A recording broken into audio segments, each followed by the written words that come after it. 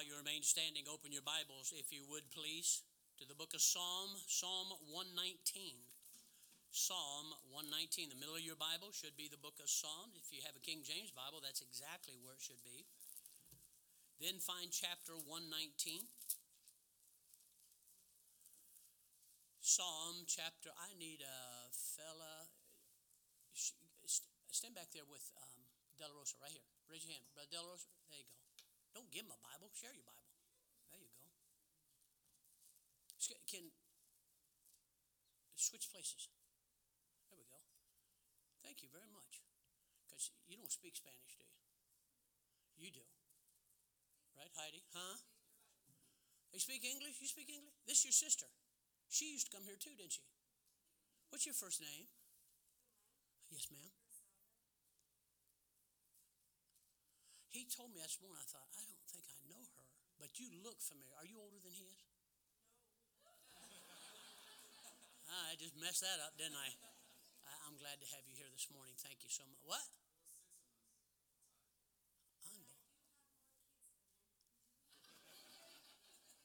So should we stop and have prayer? Glad to have you folks with us this morning. Psalm 119. Once you've located that, then locate verse number 67. This is not a Christmas message, but I think it'll help you a great deal if you'll listen carefully. Psalm 119, verse 67. Before I was afflicted, I went astray, but now have I kept thy word. In that same chapter, drop down to verse number 71. Verse 71, same chapter. It is good for me that I have been afflicted, that I might learn thy statutes. Drop down to verse number 75. I know, O Lord, that thy judgments are right, and that thou in faithfulness has afflicted me. Father, thank you for the Bible. Help us, please, Lord, to not judge your word by what we already believe, but adjust our beliefs according to your word. Help us, please. Let me be of help to these people to bring about in them some understanding, a knowledge of the word of God. Help me, please. For Christ's sake, we pray these things. Amen. You may be seated. I'd like you to ask me to do me a favor. That's weak. Sit down. Do me a favor. Check your phone and make sure that it's off. Please check your phone. I need you to turn around. Turn around. Turn around. Turn around. Atta girl. Good for you. I need you to check your phones because right in the middle of the service or during the invitation, it'll go off. It's just the way that it works. So if you'll at least check it. Oh, no, I'm sure mine is off. Okay, then it won't hurt to check it. So if you'll do that, I will guarantee you before the service over with somebody's phone's going to ring. I'm sorry, buzz. Mm-hmm, mm-hmm. And you'll look around like, who is the idiot that left there? Oh, it's mine. And it's just what we do. And so please, if you'll just check. We keep these things with us so much, we don't even think about them anymore. And so I, on purpose, I'm trying to help you think about it so you can make those adjustments. Much of Christianity is being taught is under the impression that God not only wants all of his children to be healthy, wealthy, and wise, but there is no way in the world that God himself would chastise us, discipline us, and afflict us. No way. God is love. God would never do that. These are the things that we have been taught. Now you say, preacher, why do we think that way if it's not true?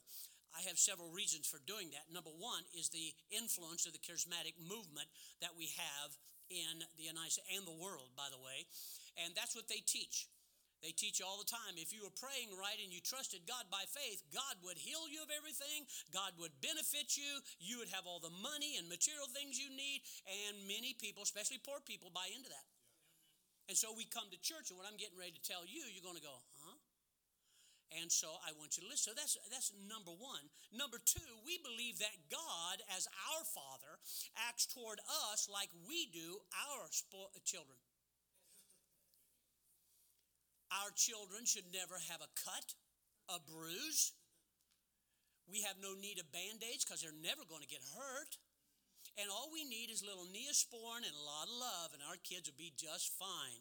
And so we have been taught these things, and then when something does happen, and by the way, for a parent to inflict pain upon their own children, what kind of a parent would do such a thing? Who in the world would possibly, dare I use the word, spank their own children? Oh my, preacher, say it's not true. Well, I'll say it's not true, but it's true. In today's society, many moms and dads, normally it's the mom more than the dad, does not believe in any kind of corporal punishment on their own children. They just do not believe that. And because we actually believe what the charismatic movement has taught us, and God is kind of like we are, my friend, you listen to me. God is not kind of like we are. We're supposed to be kind of like He is. And so how do we know how He is? By the Bible. So let's not make up our own mind on what we think God would and wouldn't do according to the way we act towards our children. I think you're going to miss the boat by doing that. Number 3 is just an ignorance of God's word. Ignorant does not mean you're stupid. Ignorant means you just didn't know. As many Bibles as there are, I must have 14 Bibles in my office. There are Bibles everywhere. You can buy a Bible for $1 anymore. You can get a lot of them for $5. You can buy them all the way up to hundreds and hundreds of dollars if you want to, but they're everywhere. Some of you leave from here and leave your Bible here. We got a whole bunch of them right back there in that room, right there. But the fact of the matter is, you're not supposed to just carry a Bible. You're supposed to learn your Bible. And in learning your Bible, you become less ignorant of what God wants us to do. So part of the reason we do not believe that God would inflict any pain upon us, not cause us any problem, would never think about chastising His children, is because we're ignorant of God's word. Number 4, thinking affliction is a negative thing. See, now you're thinking, isn't it, preacher? We think that affliction is a negative thing and brings about no real benefits. There's just no way punishment can bring about any real benefits. Preacher, come on. Isn't that what they call an oxymoron? Punishment for good? I mean, that's not right, is it? Isn't that an opposite thing here? Look, if you would, in Psalm chapter 119, verse number 67 again. Now, you need to look at this and you need to pay attention to what is being said. Watch what he says. Before I was, say the word, afflicted, I went astray. Watch. But now, after the affliction, I have kept thy word. The verses surrounding this tells us who is doing the afflicting. The Lord. The Lord is. Are you kidding me? The Lord is doing this. Before I was afflicted, I went astray. So affliction caused me to now I have kept thy word. Is that what it's saying? Okay. Psalm 119, verse number 71. It is, I don't know a child in the world that would ever say this. It is good for me that I have been afflicted. All my life growing up, when my dad and mom were at home, not one time did I ever say, Dad, I know you're done spanking me. Could you just give one more? I love this stuff. Nobody does that, right? But watch what David said. David said, it is good for me. He didn't say I liked it. He said it was good for me that I have been afflicted. Why? That I might learn thy statutes. I learn more about God after He's finally gotten out of me what's not supposed to be there than I did before. Understand what the Bible is saying right now. Once again, David is talking about who? God the Father. He's talking about his Father. He's talking about his heavenly Father and what He is doing and allowing in David's life. Look at verse number 75. Verse 75. Psalm 119:75. Now this is obvious because it says right in the verse, I know, O Lord, you got it?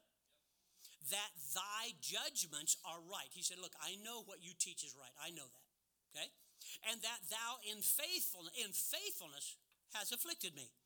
And so these verses alone help us to understand that, yes, God does chastise. God does afflict. Guess who? His children. Not the world. Us. Why? Because we're His children. Example, the Apostle Paul. You know the Apostle Paul? You've been reading about him? It was God that allowed Satan to afflict him with a thorn in the flesh. And it even tells him why he did that. The Apostle Paul, I believe, died. He was stoned to death, and I believe he died, and he went to the third heaven. In case you think there's only two, it's not. there's the atmosphere, the stratosphere, and the third heaven is where God lives. And so Paul said, I died, whether in the body or in the spirit. I can't tell you. I only know that I went to the third heaven.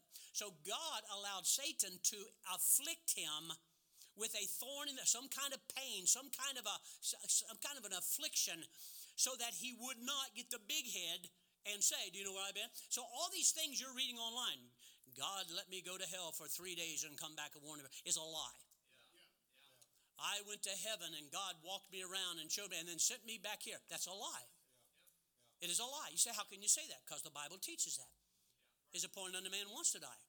And after that, the judgment. So anything that is not provable by Bible is a lie. Let God be true and every man a liar. Anybody that teaches, preaches, or tries to demonstrate other than what God says has got to be a liar. Okay, so then we have Job. Remember Job? Bible said he eschewed evil. He hated evil. I'm staying away from evil. I'm not getting close to it. He gave sacrifices for his kids. He prayed all the time. This was a wonderful, wonderful, righteous man. And God said to Satan one day, have you considered my servant Job? So God opened up Job's life so that the devil could, ready for the word, afflict him. God did that? God allowed that? Yes. God did. Read the book of Job. You'll find that out. And so we can establish that God actually does afflict his children. He either causes it or allows it. God does that to his own children. If you're saved, I'm talking to you this morning. You have to understand this. Affliction means a state of pain. That's exactly what it is. Just a state of pain. It means distress or grief. Not just, I can't watch my show, my TV went out. Not that kind of grief. Talking about something very, very severe. So yes, the Lord does this. A state of pain, the cause of the continued pain on the body, the mind, a sickness, a loss, a calamity, an adversity, a persecution. Any of those would be considered affliction. Affliction. Turn to Hebrews chapter number 12. I said, preacher, that's real good, but that's all Old Testament. You've been listening to the wrong people. Hebrews chapter number 12. Hebrews, way up by Revelation. Go way on up there, okay? Hebrews chapter number 12. I want you to see this now. Quit going to church and just listening to someone teach or preach at you. Get your Bible out and look at it.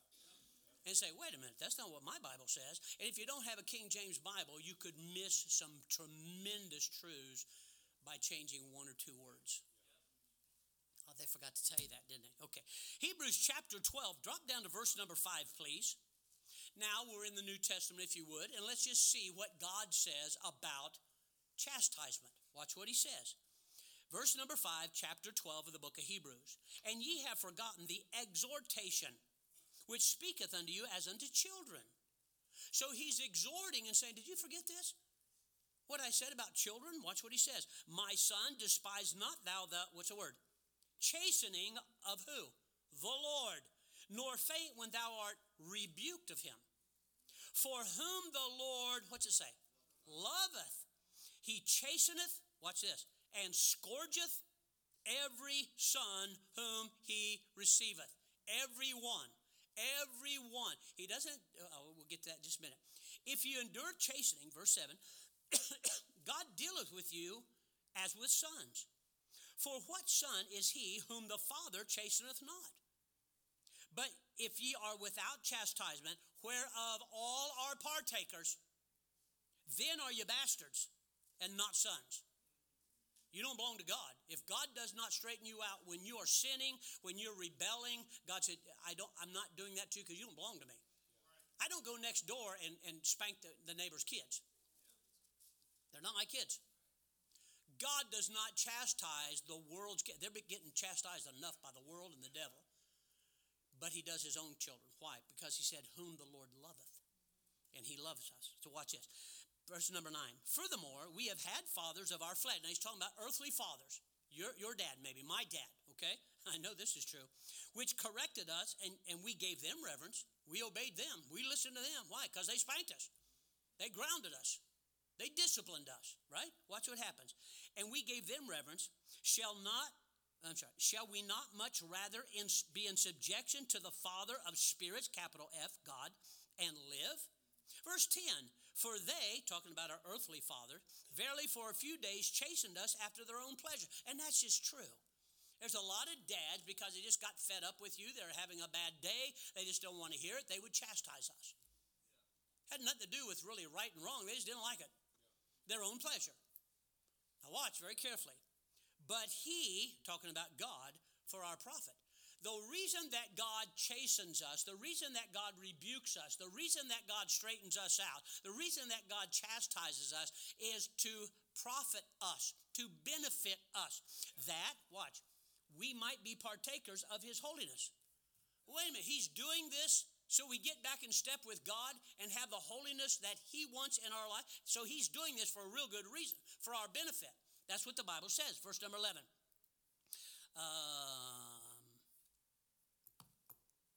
What happened? Okay, never mind. Who is it that's bringing onto his children the chastening? Chastening is to educate or discipline by punishment. But it's not punishment just to punish. Any correction, whether it's a rebuke, whether it's a chastisement, whether it's a scourging, whether it's some kind of, it is discipline to correct. That's why it's called correction. All right? If whatever you're doing for your disobedient children is not working, you're not correcting them.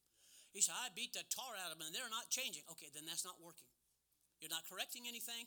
Sit down. No. Sit down. No. Sit down. No. I guess the talking's not working. Your hope is when they turn like 35, they'll start listening. Train up a child on the way he should go, not an old person. Okay? And so watch what he has here. Look down in verse number 5.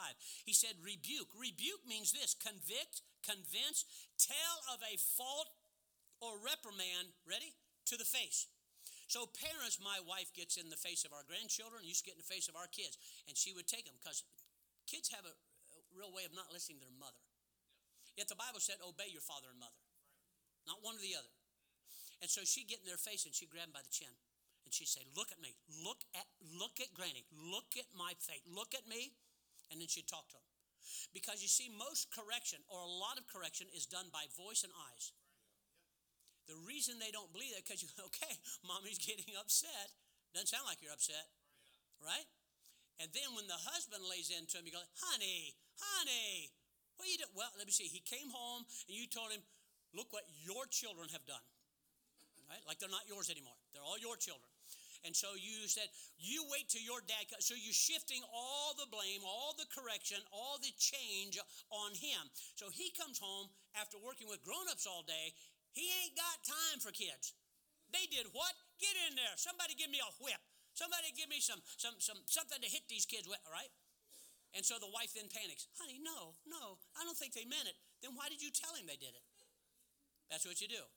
Okay, I know kids that take forks and throw them at TV sets and stuff. It's weird. Then look what he says. You won't believe this. You won't believe this part. Verse 6. Scourging. Do you know what scourging means? That means to flog. That's what the Roman soldiers did to Jesus Christ. They scourged him with a cat of nine tails. So this is about as severe as you can get. And the Bible says that God does this to his children. Now, I don't mean to take away your charismatic understanding, which isn't biblical at all. Or I bet God is kind of like I am. I'll bet he's not. I'll bet you're supposed to be more like he is. And I'll just almost bet you that you also are a little ignorant of some of these scriptures I'm bringing up. And on top of all of that, listen to me very carefully. God's not like us. We're supposed to be like him. And so we find out scourging. So in these verses, verse 5 and verse 6, chastening to educate or discipline by punishment of some kind. Punishment of some kind. I don't believe in punishment. So you disagree with God. This always gets quiet. It's not my little angel. There are more little devils than there are angels. I'm just saying. Okay? Rebuke means convict, convince, tell of a fault or reprimand to the face. And then he said scourging means to flog. To flog? To flog? By the way, if you said, preacher, you can't spank kids out in public. You shouldn't have to spank kids out in public. That should have been taken care of home. And when you look at them, you go like, that's enough. Done deal. You understand? You're waiting until you get out in public because then you're embarrassed. You're embarrassing me. You could have taken care of that at home. But we'll talk about families later on. I want you to turn and say, okay, preacher, you convinced me. God does this sometimes. God does this. Yes, he does. What brings on affliction, though? Why would God do it? What's the reason for it? That's a good question. Turn to the book of Jonah. Jonah. The reason will tell us the why. The reason will tell us the why. Are you listening to me? He said, why would he do this? Well, the reason he does it will tell us why he did it. Watch what happens here. In Jonah chapter number 1, verse number 17. Jonah chapter 1, verse. Now, if you can find Daniel, go backward 5 books toward the New Testament, and you'll bump right into it. Okay? Just in case you can't find it. And you still can't find it. And you still can't find it. There's a thing in the front of your book called an index, in the Bible called an index. Seriously, folks, we're here to learn Bible. So don't quit looking around. Oh, people think I don't know my Bible. You don't know your Bible. We're trying to learn, aren't we? Yeah. Okay, very good. Jonah chapter number 1, look at verse number 17. Ready? Now the Lord had prepared a great fish to swallow up. Well, that sounds pretty severe. And Jonah was in the belly of the fish 3 days and 3 nights. Chapter number 2. Then Jonah prayed unto the Lord out of the... This kind of sounds like what David was talking about. After I was afflicted, it changed me back to you. Watch what happened. Verse 2. And he said, excuse me, I cried by reason... Oh, there it is. I cried to God by reason of my affliction. Watch what he says. Unto the Lord. And he heard me. Out of the belly of hell cried I, and thou heardst my voice. For thou hast cast me. Who did this? God did. Thou hast cast me into the deep, and the midst of the seas, and the floods compassed me about. All thy billows and thy waves passed me over. Then I said, I am cast out of thy sight, yet I will look again. How did he know to do what was right when he's in a fish's belly? Because he knew what God really wanted. He knew what God was doing in his life. So let's quit claiming ignorance. Preacher, I don't know why this is going on in my life. We'll talk about that in a moment. Watch what he says. Verse 5, the waters compassed me about. They surrounded me. Even to my soul, the depths closed me round about. The weeds were wrapped around my head. Can you just imagine this? He's got all this mucus around him, all this seaweed around him, waters, he's almost drowning. And yet it took him 3 days to figure this out. Why do you keep going in this wrong direction? Why do you keep fussing with everything that's going wrong in your life? Why don't you just stop and cry? You know why the chastisement's there. You know, every kid in the world knows. Dad, why are you doing it? They know. They know why Dad's spanking them. They know why Mom said, no, you're not getting that. They know why. But like spoiled children, they're going to cry about it anyway. So what happens here is this. Jonah, look in chapter 2, verse 1. Says, then, not until, then. Chapter 2, verse 2. I cried by reason of my affliction. The reason that he cried out to God was because of the affliction. So this is a good thing. Wait a minute. Look at verse number 4, chapter 2. We have the word then once again. Chapter number 2, verse 7. Then, when my soul fainted within me, I remember when I couldn't take it anymore. When I thought I was a goner. When I thought it's all over with. When they were getting ready to make my tombstone, I cried out to the Lord. That's all God wanted to begin with. Why do we keep hesitating? Well, I don't have to give in yet. I can still take this. Why? Why do we want to do that? So number 1, what brings on the affliction by God? Look in chapter number 1, verse 2 and 3. Chapter 1, verse 2. Arise, go to Nineveh, that great city, and cry against it, for their wickedness is come up before me. But Jonah rose up to flee unto Tarshish from the presence of the Lord, and went down to Joppa, and found a ship going to Tarshish. So he paid the fare thereof, and went down into it to go with them to Tarshish. Yeah, look what it says. From the presence of the Lord. What brings on the affliction of God? Disobedience to a direct command. Disobedience to a direct command. Disobedience to... By the way, this is why parents should chastise their children. Not just because they got between you and the TV. Not just because they did something that kind of irritated you. No, direct disobedience. Don't excuse that. That would be sinful. Now you're telling them sometimes it's not too bad to sin. You shouldn't do that. So we find out here, arise, go to Nineveh, that great city, and cry against it. For their wickedness has come up before me. But Jonah rose up to flee unto Tarshish. Why? From the presence of the Lord. God does not afflict his children or chastise them because of some obscure principle you just don't quite get. God doesn't do that. He's a good father. He's a good father. He's not just seeing how much you can take. He's not just seeing how much you'll respond. God is trying to do this for our profit. By the way, parents, this is what you should be doing for your children. And so we have here, it's not that I didn't receive enough light. I don't fully understand it. God said, no, it's direct disobedience. You directly disobeyed what I told you to do. But he does it because of disobedience to a clear command. I mean, let's admit it. What he told Jonah is a little hard to overlook as being, I don't quite understand. It's pretty obvious, pretty direct. Arise. What's that mean? Get up. Everybody with me so far? Even you people who go to public school. You got that part? Arise. You know what that means? Get up. Ready? What's he say next? Go. What's that mean? Move. Get up. Go. Where? What's he say? To Nineveh. He named the city. So he tells him, get up, go, and he names the city. Okay, so far, we having trouble with this? I didn't think so. Watch what he says. That great city. So he doesn't get it mixed up with maybe another city called Nineveh. You know, the great one. The great city of Nineveh. That one. Yeah, go there. Then he says this and cry against it. You're not going there to apply for a job. You're not going there to run for mayor. You're not going there just to see how the city is going on. He went there, and we know that beyond a shadow of a doubt, he went against what he knew was right because God spelled it out for him the whole time. Folks, the Bible is not that hard to understand. But it is when your brain and heart keeps fussing with what God keeps telling you. Jonah disobeyed a direct, clear command from God, and God allowed or brought on affliction in Jonah's life. He wasn't mad at Jonah. He was trying to get Jonah back into the will of God so Jonah would do what God wanted him to do. It's no tougher than that. I believe much, if not most, of the hard times and problems in Christians' life has nothing to do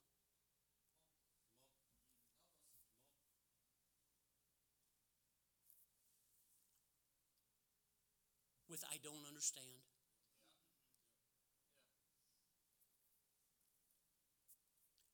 I believe most of the hard times come because of a direct disobedience to a clear command that God gave us. It's not that confusing. God would not chastise, flog, afflict because you didn't understand something. See, the amazing part about God, you can't fool him like your parents or the preacher or the judge downtown. Honest, Your Honor, I didn't know any better at all. God said, yes, you did. I read your mind the whole time. He knows the intentions of your heart. Hebrews talks about the word of God is sharper than any two-edged sword, dividing even asunder in between those, you ready for this? Intentions and thoughts. God said, you intend to do that, and this is what you're thinking. I don't know where that's at, but God's word does. So when you're sitting here and you keep going, it's like he's talking to me. No, the word of God is talking to you. What God is doing is rebuking you to the face, if you would, so that you'll make that adjustment. God does not want to flog. God does not want to chastise. God does not want to afflict. But God does want you back into his will where you belong. I believe much, if not most, of the hard times, problems, and so on that so many Christians go through is because of direct disobedience to a plain command of God. Example. You ready? Here's a favorite subject. Tithes and offerings. You still fuss with that, don't you? Oh, here he goes again. All he wants is money. Keep your money. Just keep it. Keep it all. Every once in a while, when you even think about giving, don't. Just keep it. Keep the whole thing. And that way, when I call you stingy and disobedient, you'll know who I'm talking to. I work hard for my money. Huh. There is no hidden concepts or principles, and we all know it when it comes to giving. There are no hidden concepts or hidden principles. If that were true, God would not withhold because you didn't understand. That is not that is is right and God wants us to do it is absolutely obvious. 1 Corinthians chapter number 16, verse 2. What do we call today? Not only is it the Lord's day, it's not your work day, your play day, your fishing day. It's the Lord's day. Okay, I'll wait for some of you men to get a backbone, start amening. Amen, so your wife will know, honey, we go to church on Sunday because it is right. Okay, thank all four of you for amening, backing me up. Now, here's what he says. Upon the first day of the week, that's Sunday, that's not Monday. Monday is the first work day. Sunday is the first day of the week. That's why Sunday is not the Sabbath day. Sabbath means seventh. Sunday, Monday, Tuesday, Wednesday, Thursday, Friday, ding, right? Saturday. Then we start again the first day of the week, which is the eighth day, which in numerology stands for the beginnings or another beginning. Monday, Tuesday, Wednesday, there we go again. You understand? Sunday, Monday, Tuesday, Wednesday. So what happens here is this. Upon the first day of the week, let every one of you lay by him in store as God has prospered him. So this morning, because you want to obey the Lord, or you're still doing this, well, I give in other ways. You mean other than the way God told you to? See, what we're doing, we're adding things that God didn't say. We're suggesting things that hopefully God will allow. No, he won't. See, you're his children. He's a good father. He wants to bless your life, and he can't because you're disobeying a direct command from the Lord. Here's another one, and I think even a bigger one, and it is forgiving. Okay, now I'm not talking about your money, so you can amen, okay? I believe this is one of the most disobeyed, plain, clear, obvious commands disobeyed by most Christians. You do not have to understand to forgive. You do not have to understand. You do not have to know if they need it or deserve it. You do not need to know that. Forgiving is a command by God Almighty, and how much and when and who is just as plain. How much do I forgive? Who do I forgive? When do I forgive? It's very plain in the Bible. So I go back to, you're ignorant of the Bible? You've been listening to the wrong people teach you what's not Bible? Watch what the Bible has to say in Ephesians chapter 4 and verse number 32. Forgiving one another. And then it tells us how. Even as God, for Christ's sake, hath forgiven you. How many of you are saved? Don't be ashamed. Raise your hand. Okay, there you go. You look around going, I guess I am too.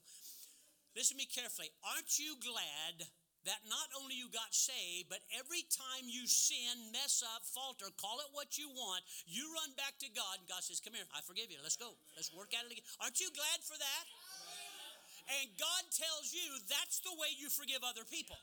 Oh, no. No, not this time. No, they don't, go ahead, say the next word, deserve it. You didn't either. So we're not really acting like our Father, are we? And God wants us to act like our Father. So God is going to make things in our life to where we go back to him and say, God, please forgive me. And God said, do you remember that fellow you didn't forgive?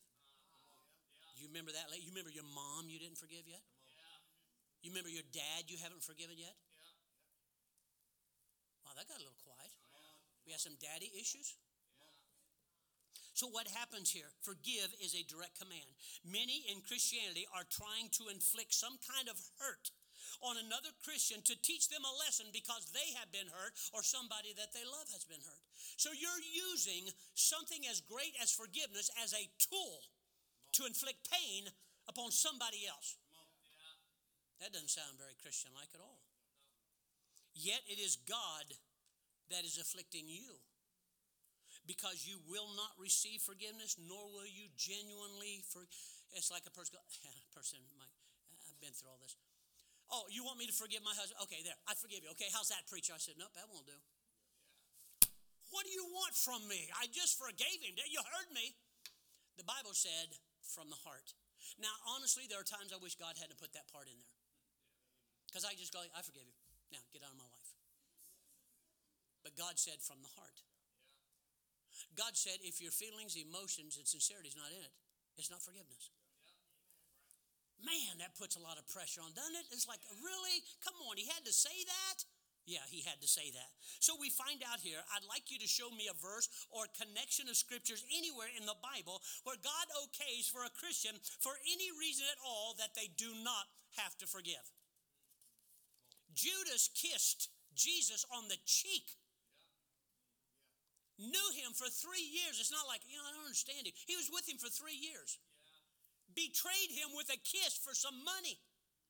Does anybody remember what Jesus called him the very night he did that? Called him friend. Jesus didn't want him destroyed. All that time, Jesus let him hang around, I believe, in hopes that he would come to Christ. But he didn't. So God used him. Other plain commands. I mean, let's quit fooling around with the Lord. It's like we do, you allow your kids to talk. I don't understand parents today. I'm sorry, I'm not trying to be ignorant. I just don't get it. Mom, that's not fair. Why are your children even talking to you that way? Here's what happened. You were little and thought some things were unfair. So you let your kids do pretty much what they want to, and now they're talking back to you. Now they're telling you what they will and won't do. I don't have to do that. I'm sorry, this is, everything I'm saying right now is totally foreign to me. My wife's sitting right back there. Foreign to me when we raised our 4 kids. I don't get it. I don't understand. I don't know what you're doing. It's not biblical at all. Going and assembling at church is a direct command from God. It is a direct command. And he said, and the much more as you see the day approaching. Not the much less. Okay, look at churches. Look outside on their sign. Service, 10:30. That's it. They've got buildings, multiple buildings, more than we do. One service. I'm sorry, the Bible said, assembling yourselves together and the much more as you see. That's a direct command of God. He didn't say whether you think you could or not, whether you have time or not. God said, you need this, and I'm telling you what you need. How about witnessing and spreading the gospel? You said, preacher, I can't make it on Saturday. I didn't say Saturday. By the way, I found something out. When we were in Pakistan, they don't go door-to-door soul winning. But you'll hear American preachers going like this. If you're not going door-to-door soul winning, you're not right with God. Then nobody in Pakistan is right with God. They don't go door-to-door soul winning. They all meet and serve, kind of like they did in the Bible. They all met together, whether in a house or out somewhere. They all gathered together, and somebody got up and preached and spoke about Jesus Christ. And the amazing thing about it is you'll see it on our presentation on the 7th, that PM service. I had the blessing of preaching to over 500 people in the dark. The electricity kept going out. It was really exciting. And so I was preaching, and what got me was my first time I preached to a smaller village, I said, let me see your hand if you received Christ. Right after that, the interpreter came to me, a great guy. He said, preacher, they don't raise their hand down here. Oh, I didn't know that. If you don't raise your hand, you're not right with God. We say things that aren't even biblical sometimes. We didn't knock on one door. That awful? Went on a mission trip, never knocked on one door. Isn't that terrible? But I asked him, I said, then how do you know who's receiving Christ and who's not? He said, they stand up in the middle of the crowd. So this morning, I'm not going to ask you to raise your hand. If you're getting saved, you need to stand up. He said, preacher, I'll be so embarrassed. These people go from being Muslims, came to listen to Christ being preached, knowing that just over the wall is their village full of Muslims, and they stand up in public declaring, I have just received Christ as my Savior. Wow. So in the dark, I keep saying, preacher, how many do you think stood up? He said somewhere between 45 and 50. And they said that night before I went there, he said, now preacher, listen to me carefully. Whatever you're going to preach on will probably be okay, but I'm just telling you, probably only 20% are probably Christians at all. 80% of the crowd will be Muslim. Well, you don't hear about that in the United States, do you? So then I wonder, okay, well, did anybody listen? Did anybody get saved? He said, those that stand up. Now, in one village, none of the women stood up at all. But you know how women are. No, I'm kidding. None of them, right? None of them stood up. So I asked about that. Preacher, why didn't either women? Did they not listen? Did they not understand? In that village, they said the women will not stand up until their husband permits them to. Now, some of you husbands right now, boy, that's a good point. Let's write that one down right there. Understand. Another one, seriously, obey your mother and father. What's to not understand? Okay, feel free to stand up and tell me how you misunderstand that. Anybody? Well, what if? That's not what he says. There's no ifs. There's no condition. It simply says. You know, you have a Father in heaven that knows how to straighten people out, how to spare your life, how to change things around. But you may have to endure a few things for the sake of maybe winning your own mother or your own father to Christ. I had to. I've got other people, men and women both, that had to do that with their own parents. And where's Abigail? Is Abigail in here? Where you at? Abigail, little Mexican girl back here. Yeah, wave, Abigail. Dressed up like an elf. Can I tell him this, Abigail? Okay. When Abigail first came here, she was 11 years old, illegal as all get out. Abigail came here and was brought by her mother. And Abigail came here, and her mother, being unsaved, Catholic, unsaved, Catholics are unsaved. And so what happened? Don't look at me and grin. She's unsaved. And she would look at Abigail, a very beautiful girl, and she'd say, why don't you date? Why don't you go out and find yourself a guy somewhere? Mom, I just don't want to. And so Mom would have things going on at the house, and she would just stay in her room. But I hate my mother for that. Not one time. To this day, she loves her mom and trying to win her mom to Christ. You see, the thing is, we think when somebody doesn't agree, we have to be bitter and angry and hate them. Children, obey your parents. The only time you don't obey your parents is when they supersede a direct command from God. So when they said, why don't you drink? I can't. You need to obey your mom. No. God said. See what I'm saying? So don't make up rules now. Don't make up. Well, I just don't think God wants. Stop thinking for God. Okay? Obvious principles, what we're talking about. How about obeying and submitting yourselves to those who preach unto you the word of God? By the way, in Hebrews, that's what it teaches. The book of Hebrews. I've never understood why a person would come to a church and then disagree and openly talk about it and stay there. Go someplace else. You don't want me here? No, not really. Go somewhere else. You have freedom. Go. It's preached on that the other day. And so these things, God chastens and afflicts his children for disobeying a direct command. Number 2, a change of God-given direction. God-given direction. Go back to Jonah, chapter number 1. Look at verse number 2 and 3. Arise. We just went through this. Go to Nineveh, that great city, and cry against it, for their wickedness is come up before me. But Jonah, he's an independent kind of thinker. Yeah, nobody just leads him around by the nose. He can think for himself. Really? Okay. Jonah rose up to flee into Tarshish from the presence of the Lord and went down into Joppa, and he found a ship, lucky him, found a ship going to Tarshish. So he paid the fare there. Yeah, you will. You'll pay for it. I'm just telling you ahead of time. You run from the direction God put you in, you will pay for it. But why would he do that? To go with them to Tarshish from the presence of the Lord. Jonah arbitrarily, hey, turn me on. This one, you got it? Okay, there you go. Jonah arbitrarily took upon himself to just go in a different direction than what God told him. God wants you to be a missionary. You better keep in that direction. God tells you don't go there, and you decide to go anywhere. I suggest you don't go there. When God puts you in this church, I would suggest, unless there is a direct command for you to leave that church. Look, folks, we've got to quit talking for, I believe what God wants me to do. Remember I was talking to you the other day about that girl that wanted to get married and just didn't know who to get married to? I told you that story, right? Preacher's this guy, and I just don't know if I should marry him. So she's driving down the road, turns on the radio, and there's a song about a guy by the name of Johnny. Preacher, you won't believe it. I know who I'm supposed to marry. It's weird. God pointed out to me. Look, I wasn't even praying. I know. I was just driving down the road, and this song came on about a girl who met a guy by the name of Johnny and got married. I know who I'm supposed to marry. Folks, that is not the way you decide God's will. Jonah arbitrarily took upon himself to go in a different direction than the one that God had plainly told him to go in. Jonah simply did not like the choice of the direction. Well, there's a lot of things God says I'm not fond of. I just know God's right. Folks, right's not always easy. It's just right. There's no substitute for right. It's just right.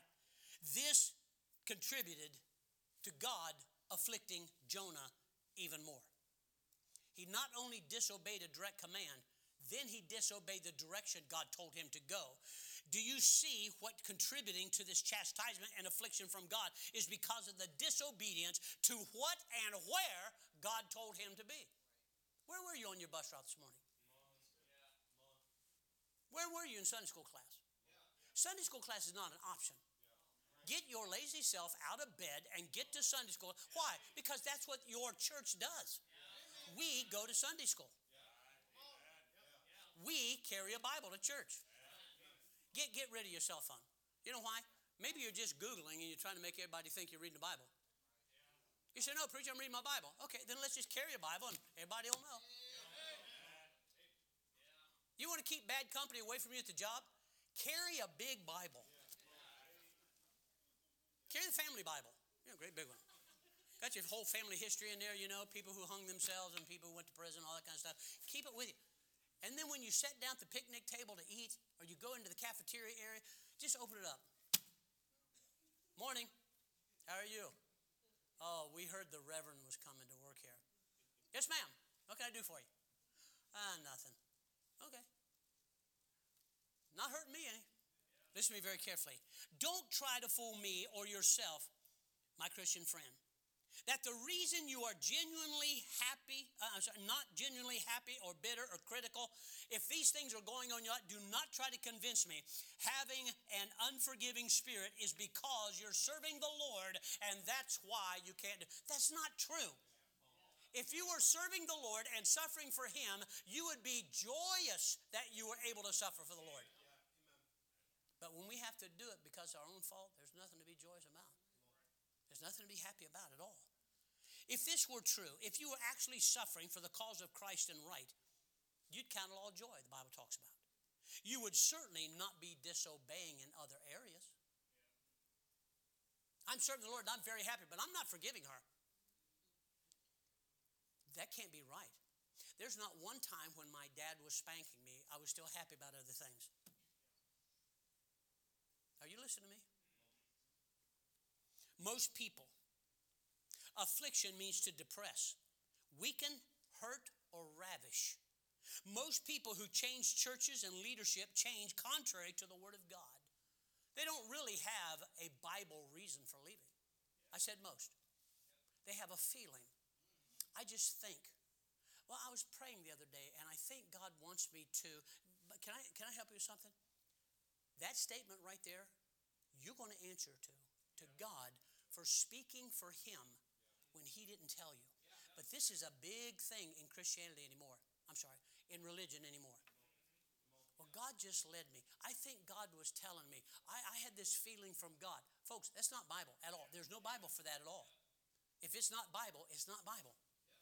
Why do you think God gave us a book? So we can read stuff outside of it? God gave us a book for a reason. They changed direction and location because they got their feelings hurt. Again, we're back to the children and thinking they should never hurt, they should never do without, right? I keep thinking about Noah. I like Noah. Noah's a great kid. And I guess Noah, when he was younger, like your boy, they seem to want to catch themselves with their face. When they run into chairs, they stop themselves by their face. When they're playing on the playground, they let go, and the way they catch themselves in the ground is with their face. And I keep thinking to myself, don't your mom and dad ever teach you anything? So Laura simply says, by the way, did he knock out it? They shoved it back in. It got a tooth knock. Yeah, now here's what somebody do. What in the world is going on at that school? That's what I want to know. Right? Laura goes like this. No, quit catching yourself with your face. We've taught you better than that. Sends him back to school. Great mom. Great mom. Now, I don't understand the whole fork at the TV thing. I don't get that part. But Mateo always he's top heavy. Okay? So when he runs, he does this, okay? He leads with his head.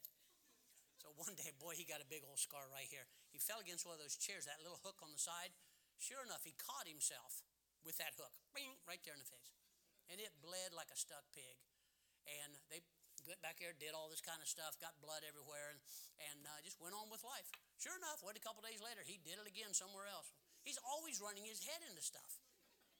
It's like us. We won't listen to God. We're going to run our head into stuff because we can take it. Really? You sure you want to face God that way? You and your pastor just do not see eye to eye. Folks, look at me, look at me. Can I be honest with you? I hope so. I'm preaching right now. There will be times you and I will not agree. I don't care how close a friend we are. There will be times I will say things you're going, I don't agree with that. What are you going to do during that time?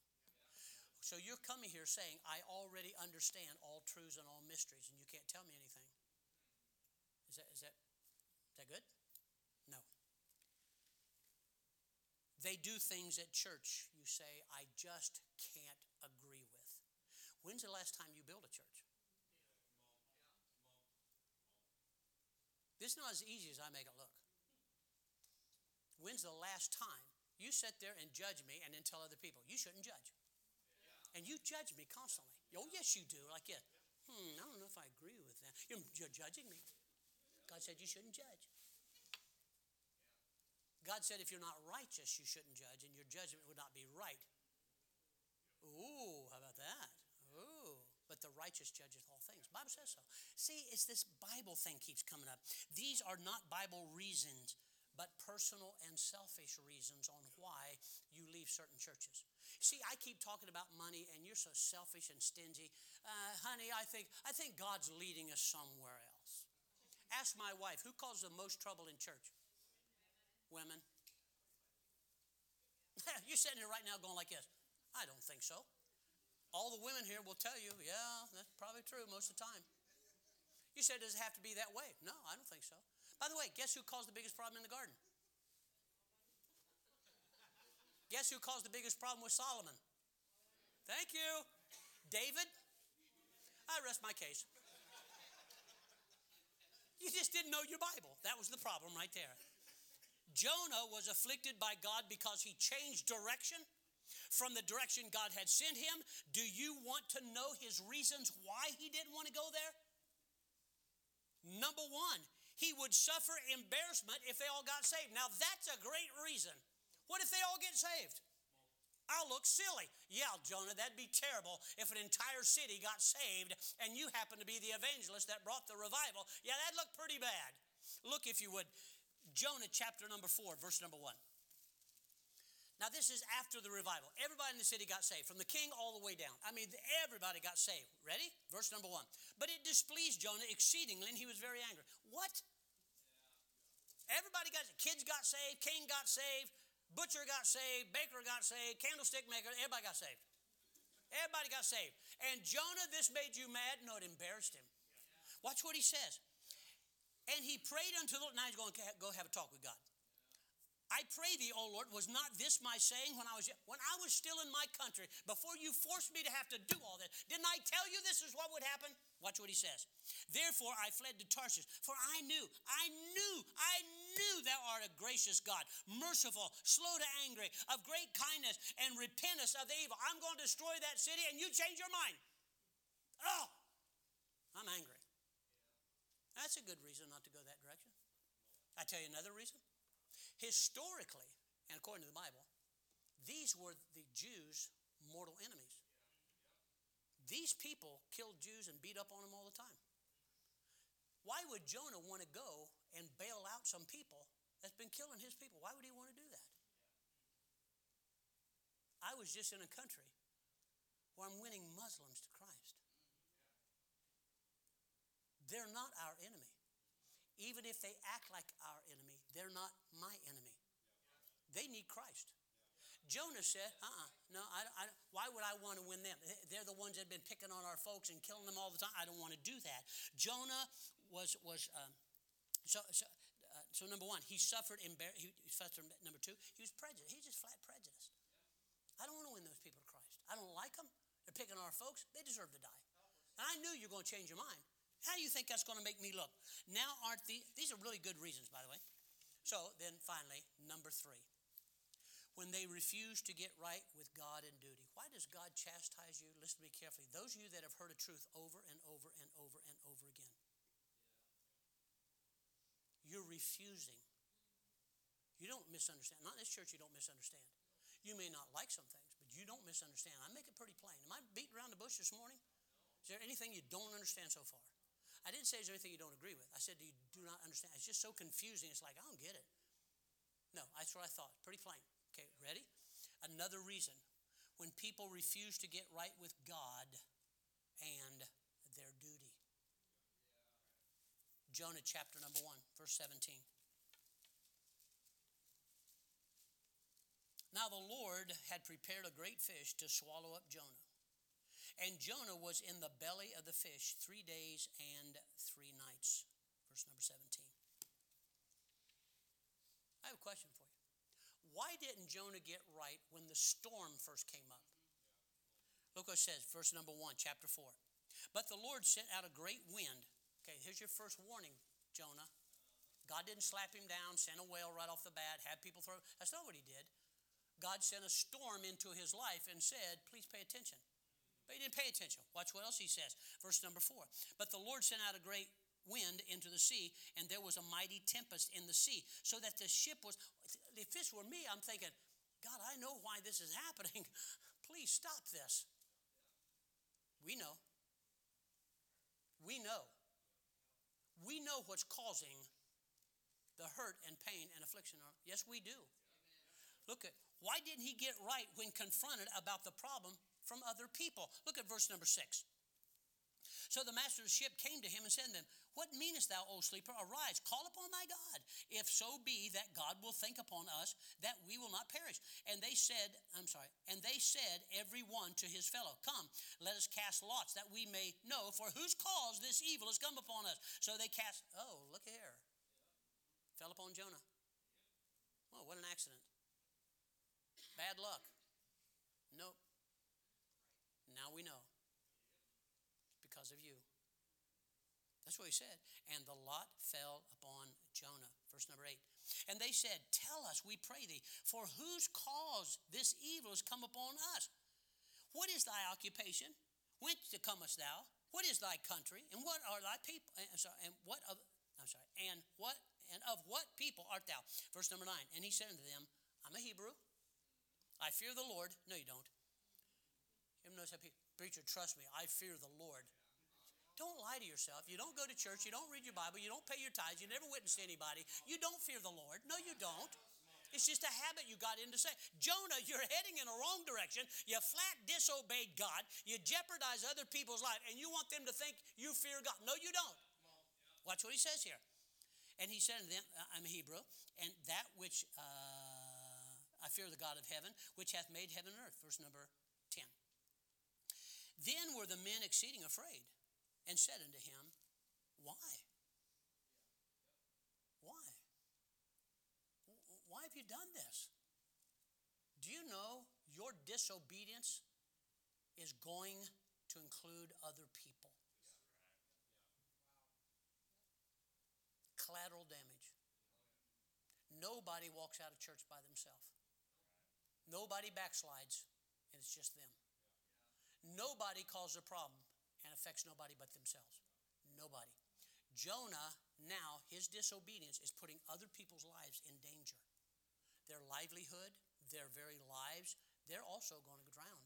Their ship's going to be torn apart. And Jonah said, watch what he says here. Go down to verse number 10.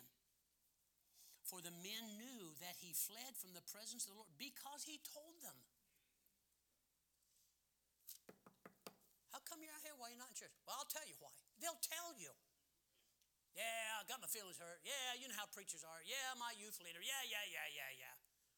How many excuses? You have an excuse for not obeying God? You have a good reason for not going to church because a woman told me one time, I'll never go to a Baptist church. I went to one once. There are hundreds of thousands of Baptist churches. And we're kind of different from all of them. But But she said, I went to one once. I'll never go again. That's like the woman who told my wife. She said, I'll never send my kids back. Your church hates children. Now, we love good children. If that's, no. She looked at her and said, ma'am, back then we ran 10 buses. We brought in 400 or 500 children every week. Watch the ignorance here. My wife told her that. She goes, oh, I didn't know that. So you were making this strong statement, right? Taking a great stand, a hard stand, even told somebody what you thought on things you didn't know anything about. This is what happened so many times.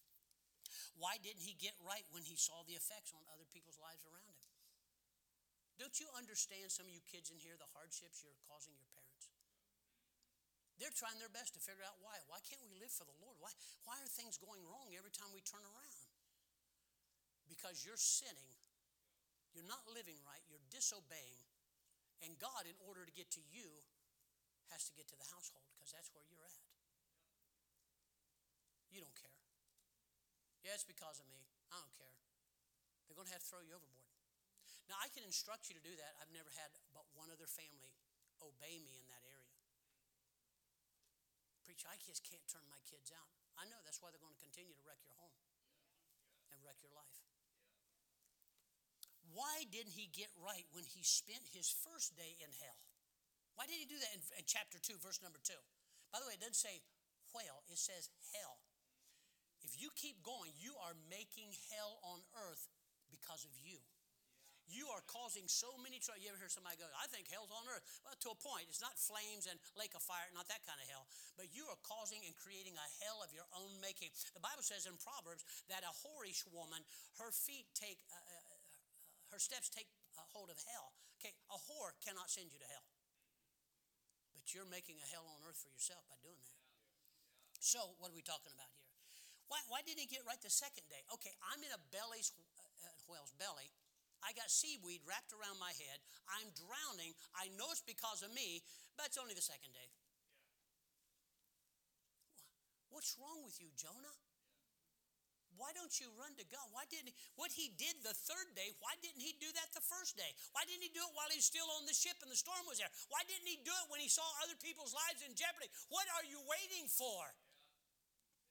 The chastisement and or affliction of God has not been severe enough to make you want to do what's right yet, has it? Is that what you're waiting on? For God to flog? I don't think God will. I'm sorry, I just read to you, yes, he will, because he loves you. He's doing that because he's trying to turn you back to him so he can bless you again and help you again and guide you again and draw you close to. He's not doing it just to beat you. He's doing it to change your mind. Understand, I am not talking about suffering for righteousness' sake or the nature that we happen to be in. Well, I'm sick and God's punishing me. No, everybody gets sick. Excuse me. Flus, colds, your car rusts out. Everybody goes through that. You're not suffering for Christ's sake. Those things are common to men.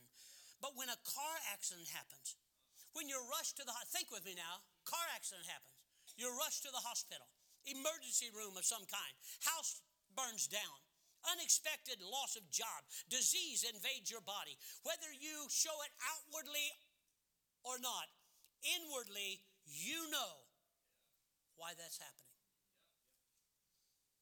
Preacher, I know why this is happening. I've had people tell me. I know why this is going on. Why did you wait?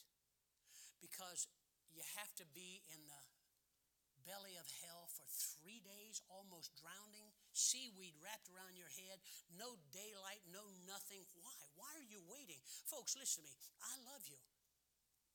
God loves you a lot more than I do. Why would you keep playing this game of disobeying God? God wants me to do this. I don't think I need to. God wants me to go there. No, I want to go over here. God said, why don't you repent? No, I don't think I have to yet. Why? Why do you keep doing that? Jonah got himself, if you would, deeper and deeper in trouble all the time. And then finally, what is God's intended purpose for doing this? Is there a purpose behind all this or just to punish us? God doesn't do that.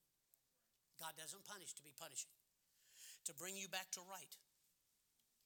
Why? So that he can help you. Why? So that he can bless you. You think you're doing okay. Think of what you could be doing. walking next to God. Jonah, even when you were still bitter and didn't like it, by obeying the Lord, an entire city got saved. By the way, he still had a bad attitude. He still didn't like what God did, but he obeyed. God doesn't say, hey, if you really like it, obey me. God said, no, you need to obey me. Jonah finally obeyed the Lord, and we come to find out he had a rotten attitude about the whole thing. He actually went up on a hill and sat down waiting to see if everybody's going to be destroyed or not.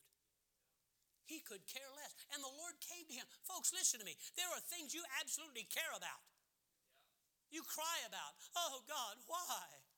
And yet people are dying going to hell. You're causing your family more trouble than they know what to do with. And yet you will not, you're going to stick by your guns and you're going to stand for what you think.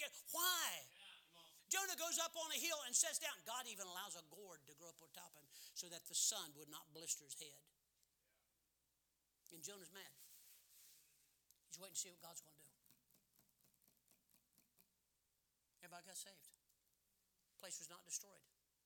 God actually comes to him and says, Jonah, it's always amazed me how God wants to reason with Almighty God wants to. Can I ask you a question? God said, why are you still upset? God doesn't need to do that, but he does. Why hasn't God destroyed you yet, disobedient individual? Because that's not what he wants to do. That doesn't mean he won't chastise you. That if he wants to bad enough, he'll break you. Is that what you're waiting on? So God went up there and tried to reason with him. And he makes the gourd in one day. It shrivels up because of a worm comes along, invades it, and it dies. Jonah's really mad now.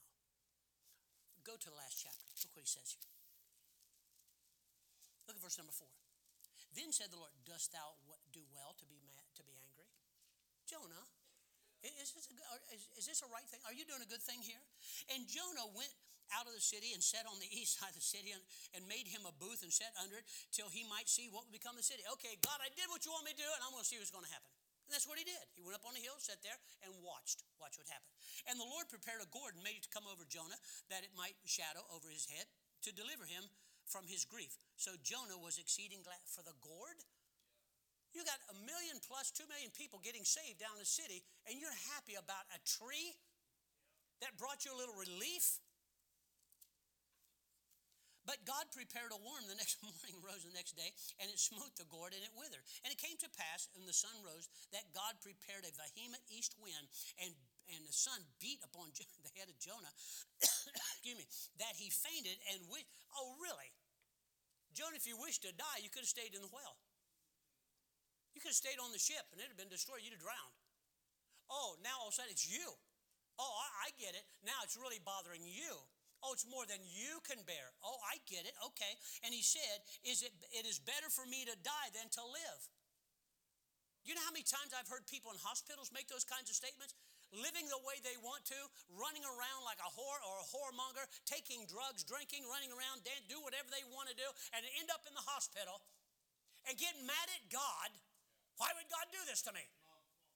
I'm sorry, you did that to yourself. God in his mercy did not kill you. He's trying to get you to change your mind and come back his direction. Watch what happens here. Verse number 9.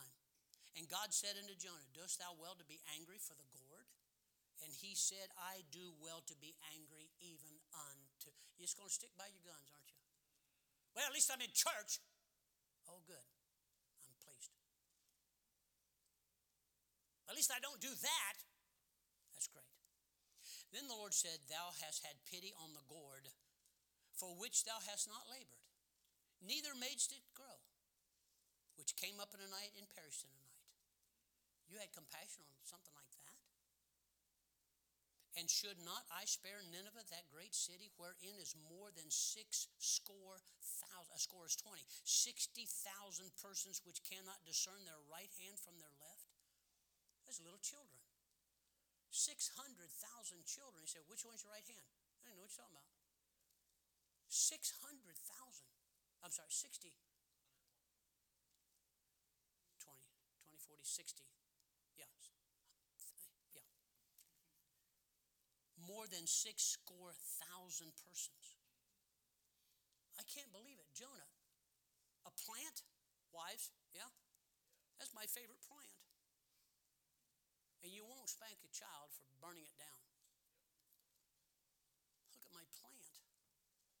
Jonah, what are you doing?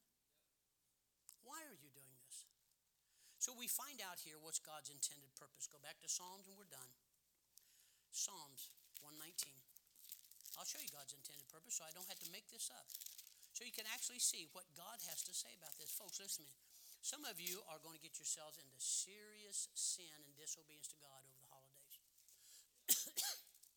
You know you shouldn't go to that office party? Well, they asked me to go. You know what's going to happen, right? Sure you do.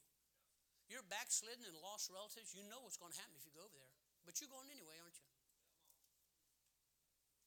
You know what's going to happen. And you're fussing with yourself. And what you're fussing about is God saying, don't do that. You stay in the direction I told you to go. You obey me, okay? But Jonah got up to leave the presence of the Lord. So to bring you back to right, look at Psalm 119:75. I know. So do you. So do I.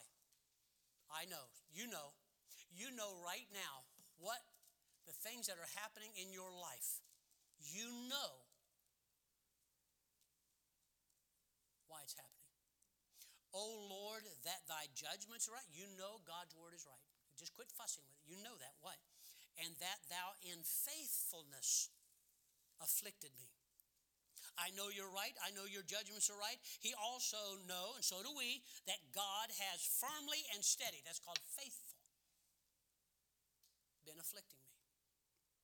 You just step out of line and go, that's it, I'm done with you. God didn't do that. From the stand, he tried to rebuke you. Your parents or a good Christian friend said, what are you doing? You didn't listen. Then something happened and you went, oh boy, that was close. Right? You're still not listening. Right? It just keeps getting worse all the time. You know why? God's not trying to kill you first time you step out. God's trying to get you. Jonah, I sent a storm. You weren't paying any attention. But you knew it was because of you. Jonah, I caused problems in other people's lives, and you even told him it was because of you. And then you got thrown overboard. Guess why? Because of you. And then I prepared a great whale. You know why? Because of you. And you know why you had to stay in there 3 days? It wasn't because of me. It's because of you. You simply would not, in your stubbornness and your self-willed, you would not go back and do what I told you to do, where I told you to do it. Jonah, this is why this is happening to you. Psalm 119:71. It is good for me. What? It is good for me? I see, it's good for me. Do you know why we have so many spoiled teenagers and young adults? Because they've never been chastised. They've never been corrected and they've never been stopped. We gave them choices. I used to give my kids choices. 3 of them. Every time they turn around, 3 choices. 1 whack, 2 whacks, or 3 whacks. All you have to do is increase velocity. Now here you're sitting right here gritting your teeth going, I don't know what kind of a man that is. A good one.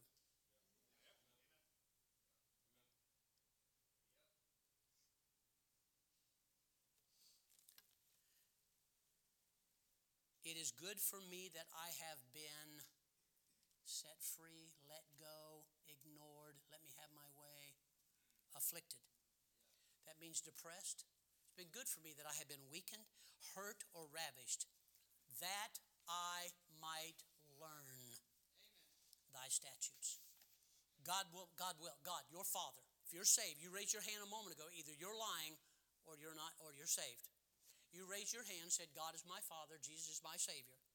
And because of that, your Heavenly Father, because He loves you, and He's a good Father, not like me, the fathers we've had. He is a good Father. And when He chastised you, just like Jonah, it was for Jonah's good. Do you know when Jonah gets to heaven, even in all his disbelief and anger, God's going to say, you won over 1 million people to me. He will be rewarded for that. Know about the rest of his life, but he will be rewarded for that. God will bring on this hurt for you because most of us will learn no other way, just like Jonah. We just will not give in. You won't give in to a hint. You won't give in to a rebuke to the face. You will not give in to somebody going, what are you doing? What's happening in your life? When I ask you, you doing okay? Yes, preacher. Why? Why would I ask? don't know. Are you reading into something? Yeah, as a matter of fact, I am. Your face. The reason for the affliction? You're going astray. You keep not obeying God's word. But in faithfulness, God will afflict you to help you get back to where you belong. God wants desperately to use you. You understand? He's not trying to keep you. Jonah, he's not saying, well, I'm glad that guy's out of the way. Even when he went out of the way, God went after him and brought him back. God wants to use you, Christian. He really wants to use you.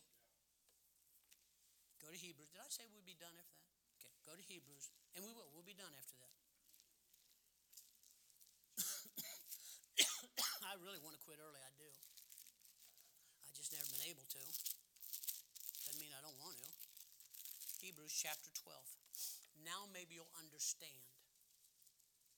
Your Bible, Hebrews chapter 12. Now that you know the truth and do it not, to him it's a sin. There's no ignorance now. When you're children, what goes on in church, what God does in your life. And let's just admit, when you thought you were going to lose that arm, or you thought you were going to lose that child, or you were in that car accident, and you had been sinning and you know it, you know why that happened. Preach, I know why this is happening to me. You know, I know. Blessings were flowing, you were obeying God, walking in the right direction, doing what God wants, and all of a sudden everything starts going wrong. Quit telling people, because I'm a Christian. You lose your job, and so I get a call, and you tell, Preacher, I lost my job, I don't know what to do. So I call your employer. He says he lost his job because he's a Christian. Preacher, that's not true. He never showed up on time, wouldn't do their work. We had to fuss with them all the time. You didn't get fired because you're a Christian. You got fired because you're lazy and disobedient. That has nothing to do with the cause of Christ. Hebrews chapter 12, verse number 5. Have you forgotten? Christian, have you forgotten the exhortation which speaketh unto you as unto children? God said, I'm talking to you as my children. Watch. My son, despise thou not the chastening of the Lord, nor faint when thou art rebuked of him. When God straightens you out, that's no time to say, I'm quitting. I can't take this. That's not fair. I don't like that. God said, no, don't do that. Don't do that. For whom the Lord loveth, he chasteneth. He's not chastening you because he hates you. Sometimes parents do that, but not God. God said, no, I'm not that way. And scourgeth every son that cometh, that he receiveth. If you endure chastening, now if you'll just take it, if you just give into it, God dealeth with you as sons. For what son is he whom the Father chasteneth not? But if you be without chastisement, here's a good way to find out whether you're really saved or not.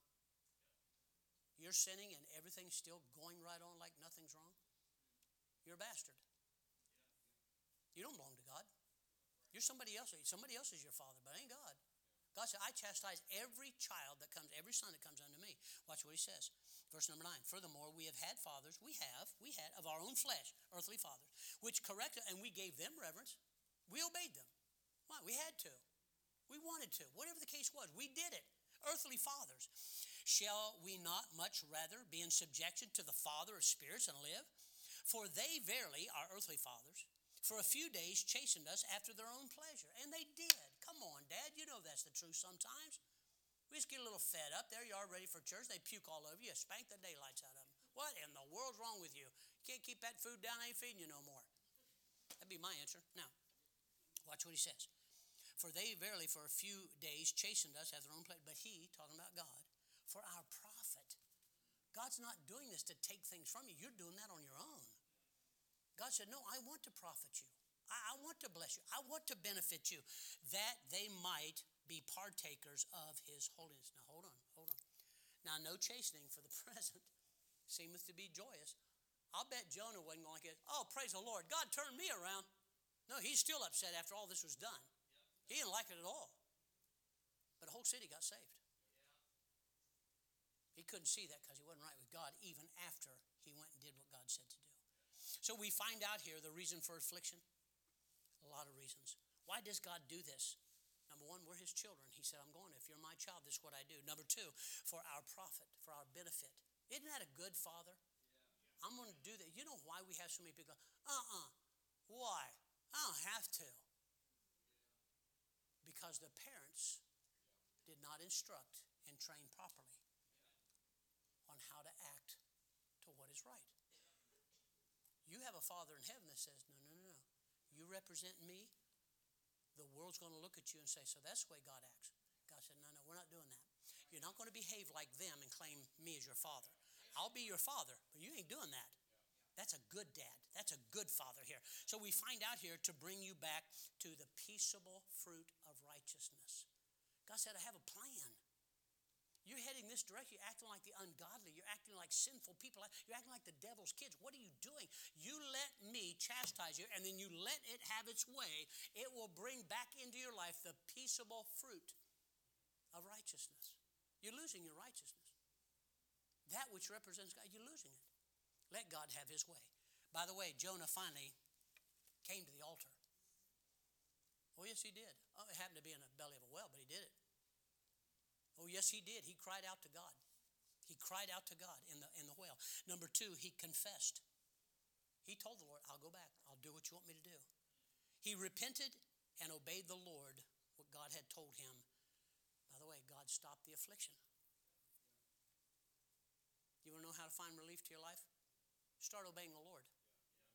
Quit fussing against him. Quit lying. Quit making excuses on why. Well, I just believe this is right. No, you don't. You're fussing about it. You're fussing against God. So Jonah was never used from God again. I don't have an answer for that. I don't know why. Jonah's spirit was bad from that point on. We never see where he got right thoroughly with God other than to go back and do what he told him to do. From that point on, God even asked him, he had a right to be mad. Yes, even unto death. And the story kind of closes right there. What a shame. God wants to use you. God wants to use you. It's not that God can't. You won't let him. Can two walk together unless they be agreed? God doesn't have to agree with you. You have to agree with him. Amen. And when you walk together and you agree with God, now God can do what a father always wants to do. Bless his children. And so we go to Proverbs chapter 29, verse number 1. He that being often reproved, you know what proved is? Straightened out to the face. Look at me right now. Straightened out to the face. He that being often reproved hardeneth his neck. We used to call that stiff neck. You can't make me do that. Stiff necked. Often you've been reproved. I don't care what he says. I don't care. I don't look at it that way, and I'm not going to do that. Watch. Shall suddenly be destroyed. And that without remedy. Now that could be you. Or Proverbs 27:13. Whoso confesseth and forsaketh shall find mercy. Is that going to be you? Or are you just going to keep going until you're suddenly destroyed? Your call. God does chasten his children. The intended purpose for that, I just told you this morning. Let's pray. Father, thank you.